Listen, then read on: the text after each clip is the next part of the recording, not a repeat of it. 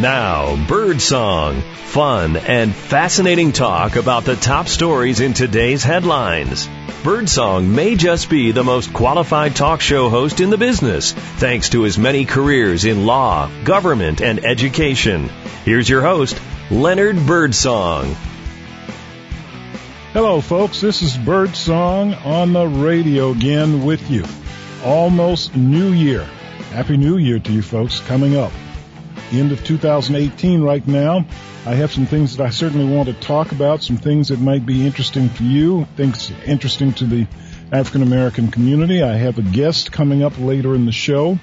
This is the end of the month and the end of the year. I've got some news tidbits, a short story from Paul Harvey, and of course some riddles for you. For those of you who have been listening and ever want to get in touch with me, I have a new text number. You can text me your ideas or your thoughts or your comments at 904-878-8170. That's 904-878-8170. That's my new text message. You might want to put a 1 in front of that 904. At any rate, I'm glad to be here with you. It's been quite a year, 2018. And there's some things I want to tell you about today. We have a fellow who we will give our final salute to. He was a Tuskegee Airman. He lived in New York City. He died at 100 years old. His name, Wilford DeFore. He fought discrimination at home. Then he fought the Nazis in Europe. He helped America win both wars. DeFore was one of the last of the famed Tuskegee Airmen, members of an all-black unit, or all-black units, that included pilots, technicians, mechanics, and other support personnel who signed up for the Army Air Force to fight in World War II. He died the first Saturday in December of this year at age 100. A home care attendant found him in the bathtub of his Fifth Avenue apartment in Harlem at 9 a.m. on that day. Police said he apparently died of natural causes. His death leaves between 100 and 200 of the approximately 16,000 airmen still alive. DeFore, who served as chief official in the Airmen's Engineering Office, was, as I understand, the person who decided to paint the tails of the aircraft, the fighter planes that the black pilots flew in, painted their tails red, and they became known as the Red Tails. So he did that, and after he got out of the service, he worked for 33 years for the United States Postal Service. And as a matter of fact, in November of this year, he did his last official act. He appeared at the Colonial Park branch in Harlem for a ceremony renaming the building for the Tuskegee Airmen. The naming, or the renaming, was important to him and in his view to his fallen brothers. And DeFore was 100 years old. He served his country. God bless him. We pay homage and give a final salute to Wilford DeFore. Now there's more in the news that I want you to know about. As I broadcast today, the government of the United States is on its 4th day of shutdown. It was shut down just before Christmas. We don't know exactly how long this is going to last. But despite this, just before this shutdown of the government, President Trump signed a sweeping bipartisan criminal justice bill. Most of you may not have heard about that. In a ceremony at the White House, Trump touted what's called the First Step Act after the House of Representatives overwhelmingly approved the far-reaching overhaul of the criminal justice system in a generation. A far-reaching overhaul of the criminal justice system in a generation. And I tell you, it doesn't come too soon. We've needed this for a long, long time. I worked for the Department of Justice. I was a prosecutor. Later, I was a defense attorney. I know that our criminal justice system locks too many people up for too long a period, and it needed to be reformed. The new law, which shortens sentences for some offenders and expands job training and other programs for prisoners, reflects a major pivot by the Republican Party from its punitive law and order stance in the 1980s to policies that emphasize rehabilitation and aim to save money. We're spending a lot of money to keep people locked up. It's called mass incarceration. This bill is the beginning of the end of mass incarceration. Mr. Trump tweeted shortly after the criminal justice legislation passed. He tweeted, quote, a great bipartisan achievement for everybody, end quote. Now, the new law will change several sentencing laws, such as reducing what's called the strict three-strike penalties for drug felonies from life behind bars to 25 years. And it will retroactively limit the disparity in sentencing guidelines between crack and powder cocaine offenses. This is a long time coming. Both crack cocaine and powder offenses should be charged and sentenced the same way, but basically what Congress did 25 years ago is that they made longer sentences for people found with crack and lesser jail sentences for people who were found and prosecuted for powder offenses. Guess what? More black people had crack cocaine that they were prosecuted for, and fewer white people were prosecuted for powder cocaine. Now, this effect in getting rid of these guidelines, this disparity, may affect 2,000 federal inmates. It also overhauls the federal prison system to help inmates earn reduced sentences and lower recidivism rates. Through reductions in sentencing, the law, which does not cover state jails and prisons, would do the equivalent of shaving a collective 53,000 years off the sentences of federal inmates over the next 10 years. That's a whole lot. Now, you might want to know that as of December of this year, there are some 181,000 federal inmates, according to the Bureau of Prisons. Now, that number has gone down fairly significantly over the last 15 to 20 years. At its height, we had about 220,000 federal inmates. We're down to 181,000 right now. I like to say a similar move has been afoot in many states as crime rates have dropped and officials have pursued cost-effective ways to cut prison population. I've always believed, even when I was a prosecutor, that we prosecute too many people for too many offenses and we put them in jails and prisons for too long a time. Most countries that have criminal justice systems certainly prosecute people. Some put them to death, but generally the sentences are not as long as the sentences in the United States.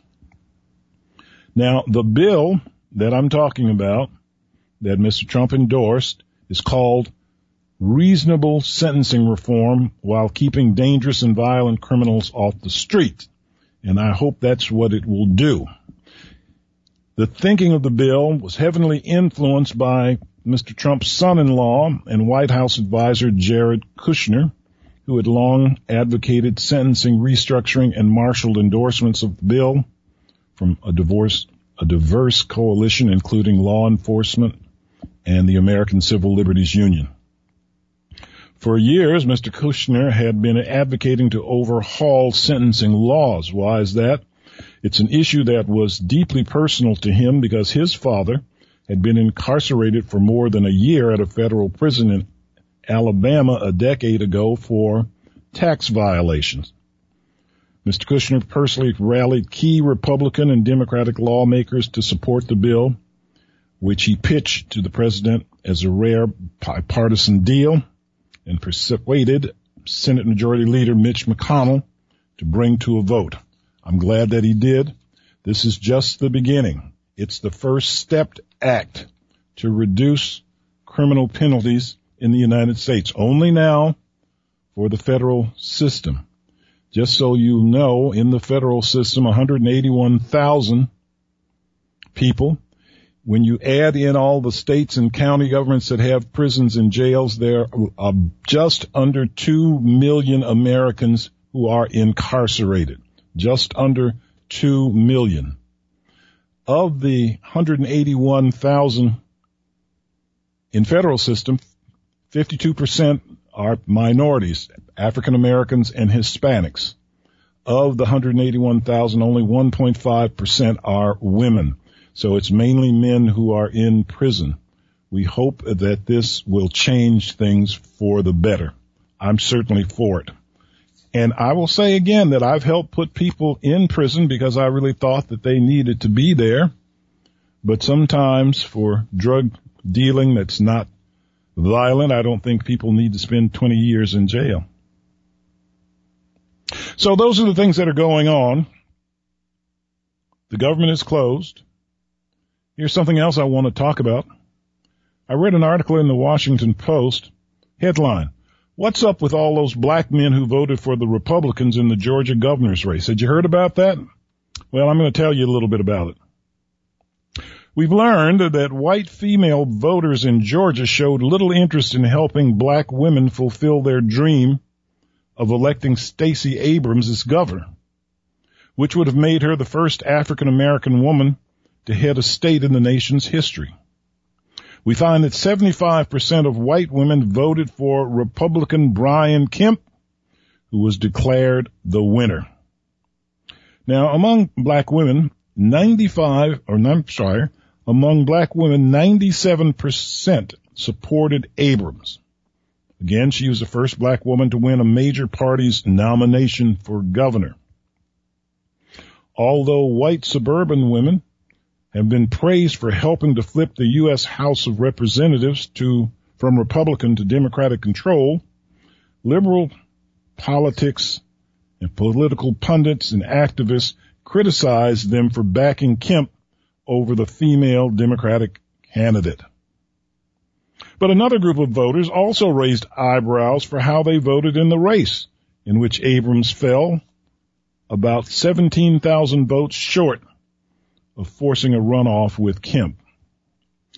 Black men voted for Kemp at a higher rate than black women, according to exit polling, a data point that drew gasps and rebuke on social media and news commentary. Here it is. According to CNN's exit polling, 11% of black men voted for Kemp. The Associated Press vote cast reported 8% for Kemp. Now, these numbers are reminiscent of the double-digit level of support that Donald Trump got among black men in 2016 in the presidential election. It's been asked by Renee Graham, why are so many black men, why do they align with a party that now more than ever is unified by white identity politics? Ms. Graham says this Republican Party is not the party of Lincoln. This is unabashedly the party of white supremacy, migrant family separation, race and fear-mongering, and Brett Kavanaugh, end quote. All that was a quote by Ms. Renee Graham. I have to agree with her on this.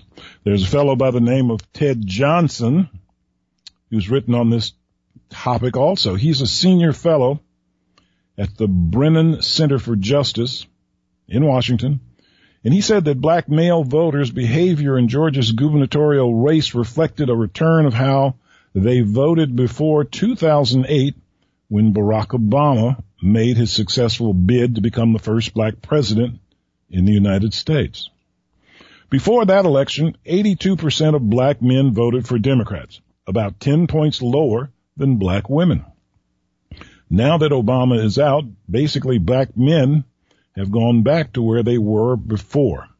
In terms of supporting Democrats, Johnson says the fact that Abrams got in the high 80s or low 90s means she outperformed Democratic candidates pre-Obama among black men.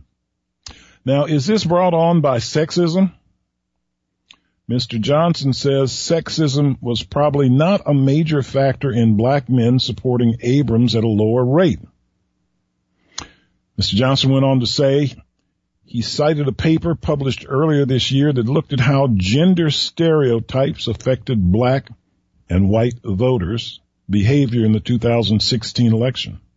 You might be surprised at this. The paper found that sexism plays more of a role in white voting behavior than black voting behavior. The research, along with other literature, shows a higher level of sexist attitudes among men across racial groups. Black female voters show the least susceptibility to sexist attitudes voting for female candidates, particularly for black female candidates, at a higher rate than any other group. Johnson says it's noteworthy that the sexism appears to have its greatest effect on the electoral choices of white women, who are least likely to support female candidates. They go for men over women. Black men who voted for Mr. Kemp were not so much rejecting Abrams as embracing the conservative messages of rugged individual and free market economics. Now, that's what he says. I don't believe that. I think black men don't want women to get ahead of them. Mr. Johnson goes on to say that the conservative mantra of self-determination and economic empowerment resonates with men, but especially with certain cohort of black men, like the brothers that are hustling CDs to the brothers that open barbershops. That entrepreneurial spirit is alive in the black community. He said that those voters believe that the Republican talking points of getting government out of the way and letting people determine their own economic path sounds good to black men. And it's a mantra they support rather than having the government say, we're going to help you be a man. Yeah, right. However, black voters' support for Republicans rarely rises above the low teens because of the Republican Party's increasingly racially charged politics, especially in recent years with Trump's divisive rhetoric and policies going largely unchallenged by party leaders. Trump's election has been applauded by people who espouse racist beliefs, and he's often declined to criticize their actions, such as last year's Charlottesville, when a neo-Nazi drove his car into a crowd of counter-protesters, killing a woman. Mr. Johnson again said there are a lot of black people who may be social conservatives or physical conservatives, but are liberal on the issue of civil rights and race. Finally, he said the Republican Party will continue to struggle to win support among black voters, even those who hold social and economically conservative beliefs, so long as it's perceived as racist. Now, I certainly do go along with that. The Republican Party has gone too far to the right with its white supremacy, with its unfailing toadyism to Donald Trump, and to trying to bring back the way the country was in the 1940s and 1950s. I don't want it to go back, and I'll do everything I can to stop it. I don't know if the Republican Party is going to prosper, but the way it's handling this country, it's not going to prosper. We are a diverse nation. We've always been a diverse nation. Diversity is a good thing and not a bad thing. There is no immigration crisis. It's only a crisis of Mr. Trump's making. And I will be glad when he's out of office. Now, that's just my personal opinion. I think he's been bad for this country. I think make America great again is not what Mr. Trump is doing. He's making it worse. This is Birdsong. You can text me at 904-878-8170. I'll text you back, or I'll talk to you on the next program. Stay with us. There's more to come. This is Birdsong.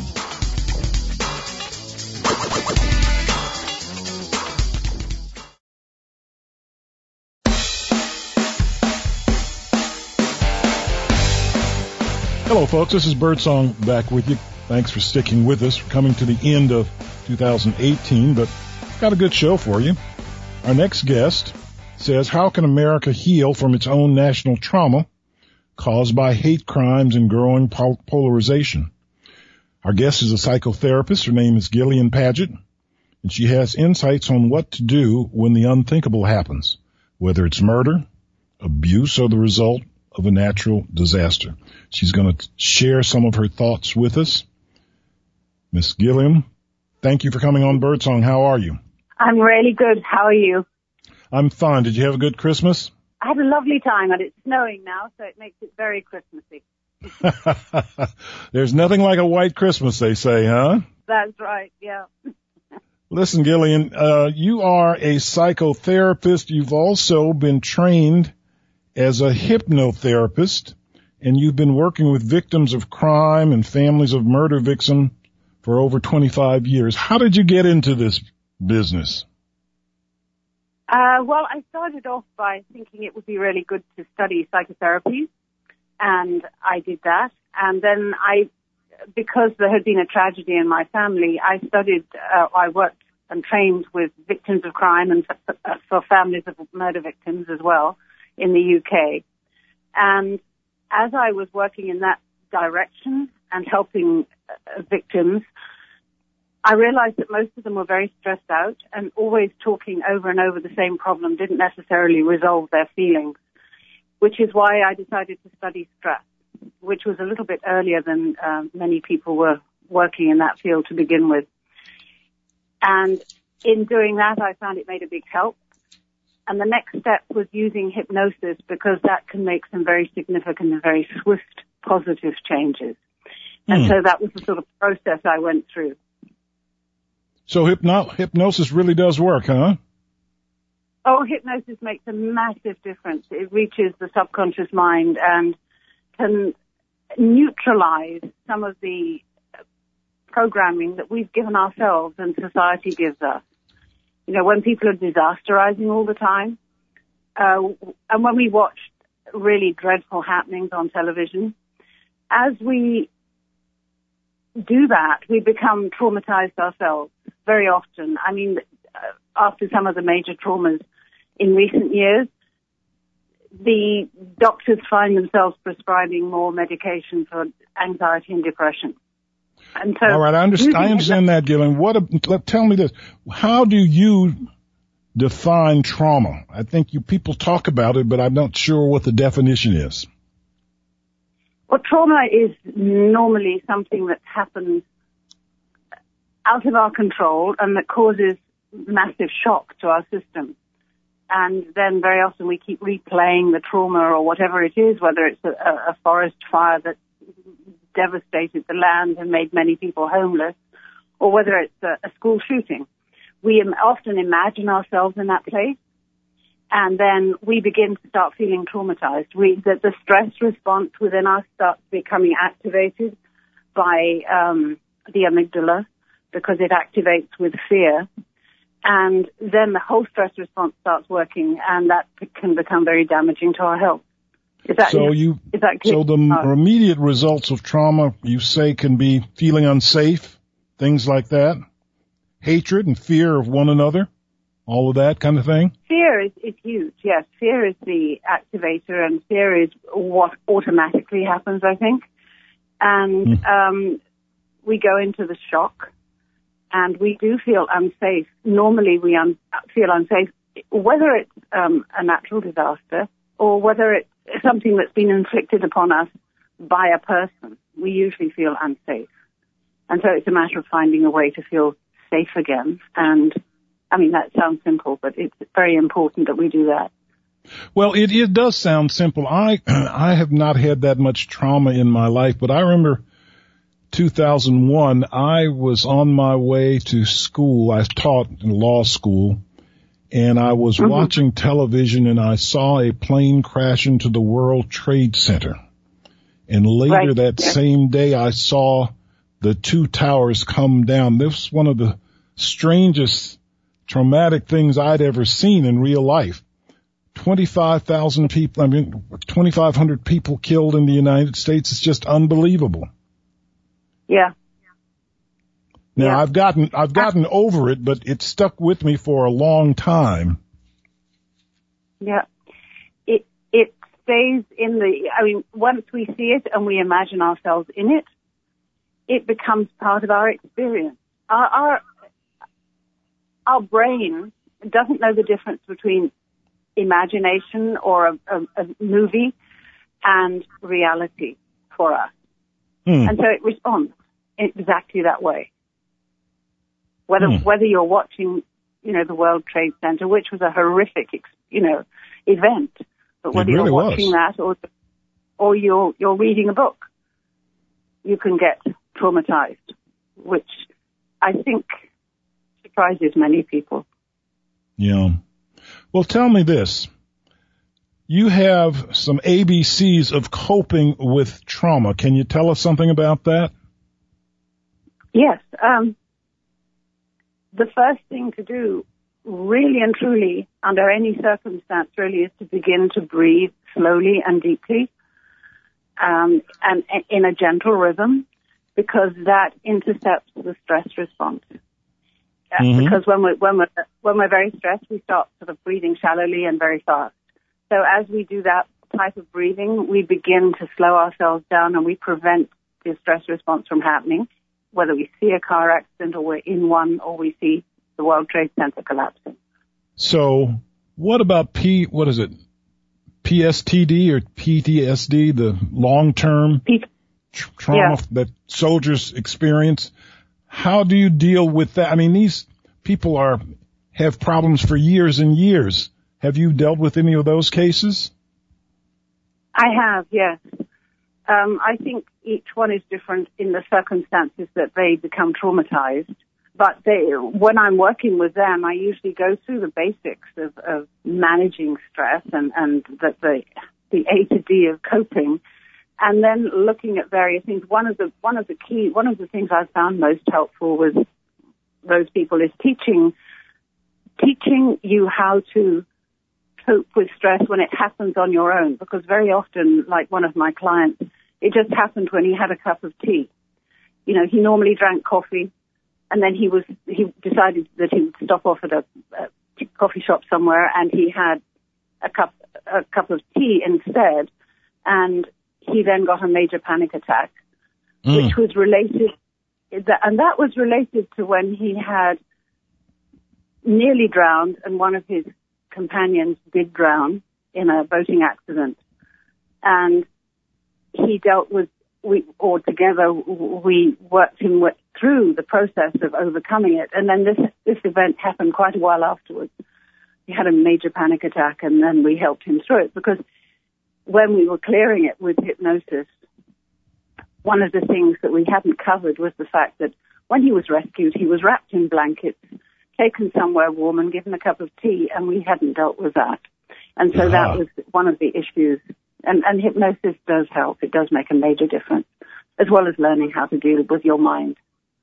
Well, let me ask us, first of all, do you work with groups of people who have experienced trauma, or do you do it one-on-one as a psychotherapist? Actually, I do both.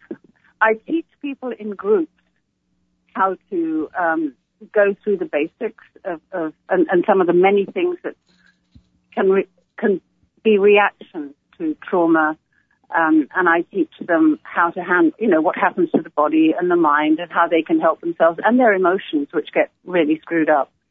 And then when there are certain people who need additional help, I work with them individually.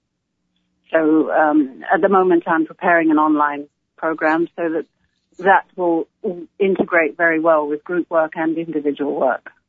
Mm-hmm. Yeah. Okay. Now, you are also an author. I haven't told the audience that. Your latest book is From Trauma to Tranquility. And tell us about that. What does your book tell us about? I decided to write that after I'd had a car accident.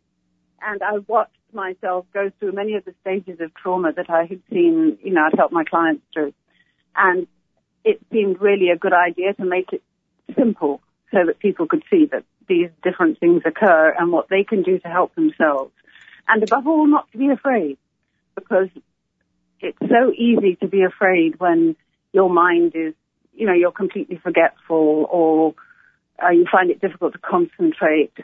or you can't eat, because that's one of the many stress responses. So going through the stages after my accident, I was able to fairly clearly remember and then set them out with additional information that can help people understand that the mind, the body, and the emotion are all interrelated. And about how long did it take you to go from this trauma to tranquility? It depends. It depends on a great deal of number of things, really. It depends on what's going on in your life and and your history also, and how you respond to things before, or how you responded before you were traumatized, and then learning or changing the way you're thinking and acting. Well, it's good talking to you. I'm going to try to get a copy of your book, From Trauma to Tranquility. I'd like to know more about it, but I really want to thank you for coming on with Birdsong, and I hope that you have a good new year in 2019. I hope 2018 was good to you, too. It was very good, and I wish you and all your listeners a very, very happy new year. All right. Thank you very much, Gillian.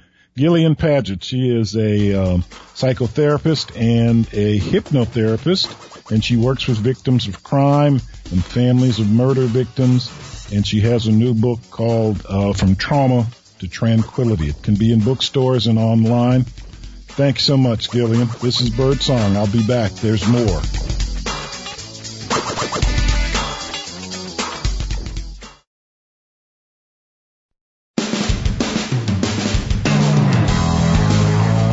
Hey folks, thanks for staying with me. This is Birdsong back here. Coming to the end of 2018. It's going to be a new year in 2019 in just a couple of days. Hope you have prosperous times in 2019 and hope 2018 was good to you. This is the end of the month, the end of the year. I'm going to give you some news tidbits. I do this at the last part of the year, or last part of the month, each month. These are stories that are true, stories that are in the news, many of them reported by the Associated Press. Some of them you may have heard, but most of them you probably didn't. Why don't you listen to what I have? These are all true. Our first story says, a New Mexico, that's the headline. A District of Columbia clerk refused to accept a New Mexico man's state driver's license for a marriage license. Why? Because she and her supervisor believed New Mexico was a foreign country. Gavin Clarkson, who is a Native American, says the clerk told him that he'd need an international passport to get the marriage license. The clerk finally concluded New Mexico was a state after Clarkson objected 3 times, and Clarkson and his fiancée, they got the license, thank heavens. The D.C. court system acknowledged the staff error to the Las Cruces Sun newspaper. Most of us know that New Mexico was admitted to the United States as a state in 1912. I don't know how these dummies in the place where I spent most of my life didn't know that New Mexico was a state in the United States. There's more. Here's a strange story, but true. The headline, 300-pound gal's deadly crush. A woman has pleaded guilty to killing her boyfriend by stabbing him, hitting him with a table leg, and crushing him under the weight of her roughly 300 pounds. Her name, Wendy Thomas. She lives in Erie, Pennsylvania. She faces a sentence of between 18 to 36 years in prison after pleading guilty to third-degree murder. Now, she had been scheduled for trial in the middle of December, but she pled guilty, and she has already now been sentenced. We don't know exactly what the sentence is, but we do know that Ms. Thomas is 44. She did admit to killing a fellow by the name of Keno Butler last March, partially by laying on top of him. The 44-year-old Butler weighed only 120 pounds. Butler's sister said her family is still coping with her brother's death and had been hoping for a longer prison sentence for Thomas, according to the Erie Times newspaper. 300-pound gal's deadly crush. My, what a way to go. Here's a story from Pennsylvania, another one from Pennsylvania. The headline reads, "Driven to return to jail." A Pennsylvania man released from jail immediately stole a car from its parking lot, police say. Moments after Thomas Lee Williams, 36, was released in the parking lot of the jail, he stole a woman's car with a 1-year-old kid in the back seat. Westmoreland County prison officials said this is what happened. Williams crashed the car about 15 minutes after getting it and then ran into the woods where he was apprehended. The Philadelphia man was back in custody the next day, and in lieu of $250,000 bail, he's still being held. No lawyer would speak for Williams.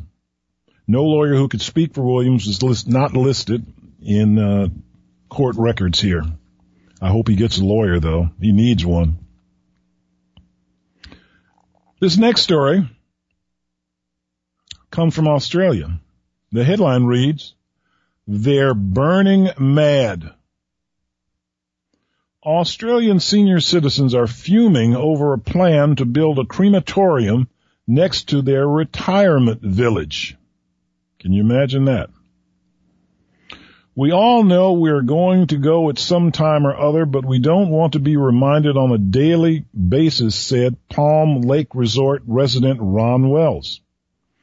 Added Diane Cordaro, who also lives in the Logan City, Queensland facility, says, quote, "I don't want to think of my neighbor dies that I'm watching her being burnt across the road," end quote. They're burning mad, folks. Now, you know, I'm not for getting rid of guns. I don't believe the government should take people's guns. I believe in the Second Amendment. But stories like this next one always make me shake my head. The headline, "Tot 2 shoots mom in back." That's the headline. A young mother was shot in the back by her 2-year-old child, police in Louisiana said. The mother, 23, and the toddler were in the bedroom of the family's Shreveport home Saturday in December. And the child accidentally fired the gun, according to the Shreveport Times newspaper. The woman was shot only once and seriously wounded. She was taken to the hospital. There's no update on her condition, but we do not hear that she passed away. Tot 2 shoots mom in the back. Awful. Now here's an interesting story. Where does this one come from? Italy. The headline says, "Maybe Teflon Don has another meaning." Men could wind up with penises a half-inch shorter if their parents were exposed to high levels of chemical found in non-stick frying pans, according to a new study. The chemicals, called PFCs, can interfere with male hormones while in the womb and can lead to sexual organs being significantly shorter and thinner. The study by scientists in Italy says. Maybe Teflon Don has another meaning. Oh my, these studies. Here's a little Christmas story. The headline read, "All she wants for Christmas is this freaking pothole fixed." Another story from Pennsylvania. A Pennsylvania woman couldn't get officials to fill a crater-like sinkhole on her street. So she stuffed it with holiday decorations, and now they're paying attention. That is, the officials. Her name, Marietta Spack. She and other residents of Wilkes-Barre, Pennsylvania, filled the eyesore in the middle of the road with a Christmas tree and a plastic Santa Claus statue. After weeks of being ignoring her complaints, the city now says it planned to fix the hole during Christmas week. Let's hope that it's been taken care of. Now here's one of the most bizarre stories that I've seen in a long time. The headline says, "Pain relief really stings." This comes from Cuba. Once a month for the last decade, Pepe Casanas, a 78-year-old Cuban farmer, has hunted down a scorpion to sting himself with to ward off his rheumatism pains. Researchers in Cuba have found that the venom of the Caribbean island's blue scorpion appears to have anti-inflammatory and pain relief properties and may be able to delay tumor growth. While oncologists say more research is needed, Cuban pharmaceutical firm Libiofam has been using scorpion venom since 2011 to manufacture the homeopathic medicine called Vitatox. Quote, I put the scorpion where I feel pain, Casasa says. It hurts for a while, but then it calms down and I don't have any more pain. Good for him. But the headline says, pain relief really stings.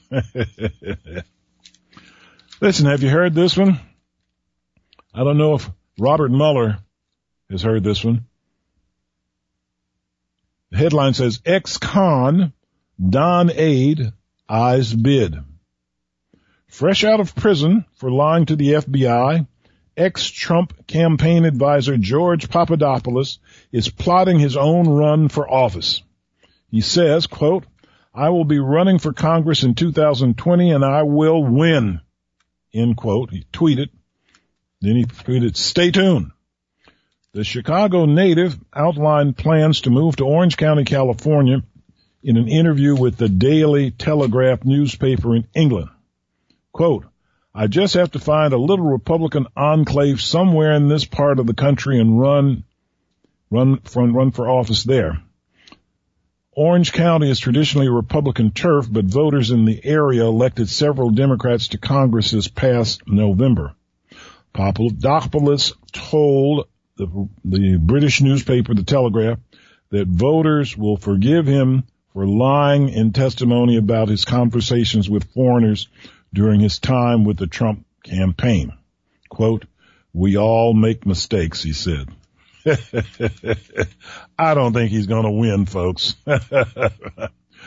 George Papadopoulos running for Congress.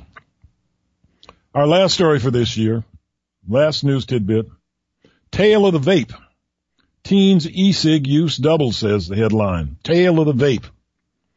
Twice as many high school students use nicotine-tinged electronic cigarettes this year compared with last year, an unprecedented jump in a large annual survey of teen smoking, drinking, and drug use. It was the largest single-year increase in any category in the University of Michigan survey's 44-year history, far surpassing a mid-1970s surge in marijuana smoking. The findings being released, that were released this month echo those of a government survey that came out earlier this year. That survey also found a dramatic rise in vaping among children and prompted federal authorities and regulators to press for measures that make it harder for kids to get these e-cigarettes. Experts attribute the jump to newer versions of e-cigarettes, such as those by Juul Labs, that resemble computer flash drives and can be used discreetly. Tale of the Vape. Teens e-cig use doubles. Oh, well, there's always something new under the sun. E-cigarettes that look like computer flash drives. Well, here we are. It's time for some riddles. You may have heard these. They're simple. First riddle. What never asks questions but gets lots of answers? What never asks questions but gets lots of answers? Think about it. It's not that difficult. Second riddle. How do trees feel in the springtime? How do trees feel in the springtime? Finally, what do you call a cat that eats a lemon? All right, I'll come back with the answers of those riddles. I want you to ponder them. Stick with me. There's more. This is Birdsong.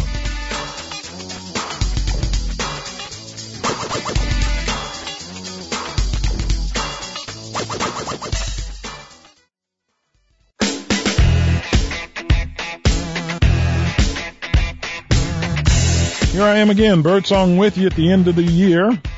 Hope you're going to have a good 2019 and hope you had a good 2018. I have Paul Harvey's last book he wrote. It's called For What It's Worth. These are stories that have been sent to him over the years. They're true stories. He put them in a book. I'm going to read some of them. Today's comes from Chicago. Dr. Roland Cross of Loyola Medical Hospital in Chicago got a bill from the hospital. The doctor got a bill. $309 for anesthesia during cesarean delivery. Now, Dr. Cross notified hospital auditors that he had not been hospitalized for any reason. And certainly a 70-year-old man like him would not be having a C-section. Well, the hospital apologized and blamed its computer.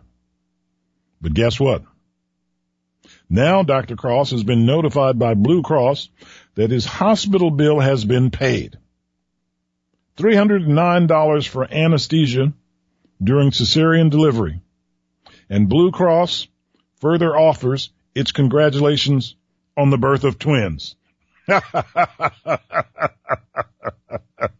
Oh, the computer did it again. Okay. All right, let me read these. Let's get to the riddles here. I tell you, I want to give you the answers to them. These are really easy riddles. First one, what never asks questions but gets lots of answers? What never asks questions but gets lots of answers? Well, the answer is the telephone, folks. You know that. Second riddle, how do trees feel in the springtime? How do trees feel in the springtime? They feel relieved. How about that? Finally, riddle number 3. What do you call a cat who eats lemons? What do you call a cat who eats lemons? Well, you call it a sourpuss. Oh, those are cute. They weren't that difficult. I hope you got all of them. At any rate, Birdsong is going to be signing off for the day, but I want to give you my last thought for the week. Success is nothing more than a few simple disciplines. A few simple disciplines practiced every day, while failure is simply a few errors in judgment repeated every day. It is the accumulative weight of our disciplines and our judgments that lead us to either fortune or failure. Think about it, folks. Think about it. It's our accumulative weight of our disciplines and our judgments that lead us to either fortune or failure. This is Birdsong. It's been great being with you this year. If you want to text me, text 904-878-8170 and I will get back to you. I'm signing off. Have a happy new year, folks. This is Birdsong. Talk to you in 2019.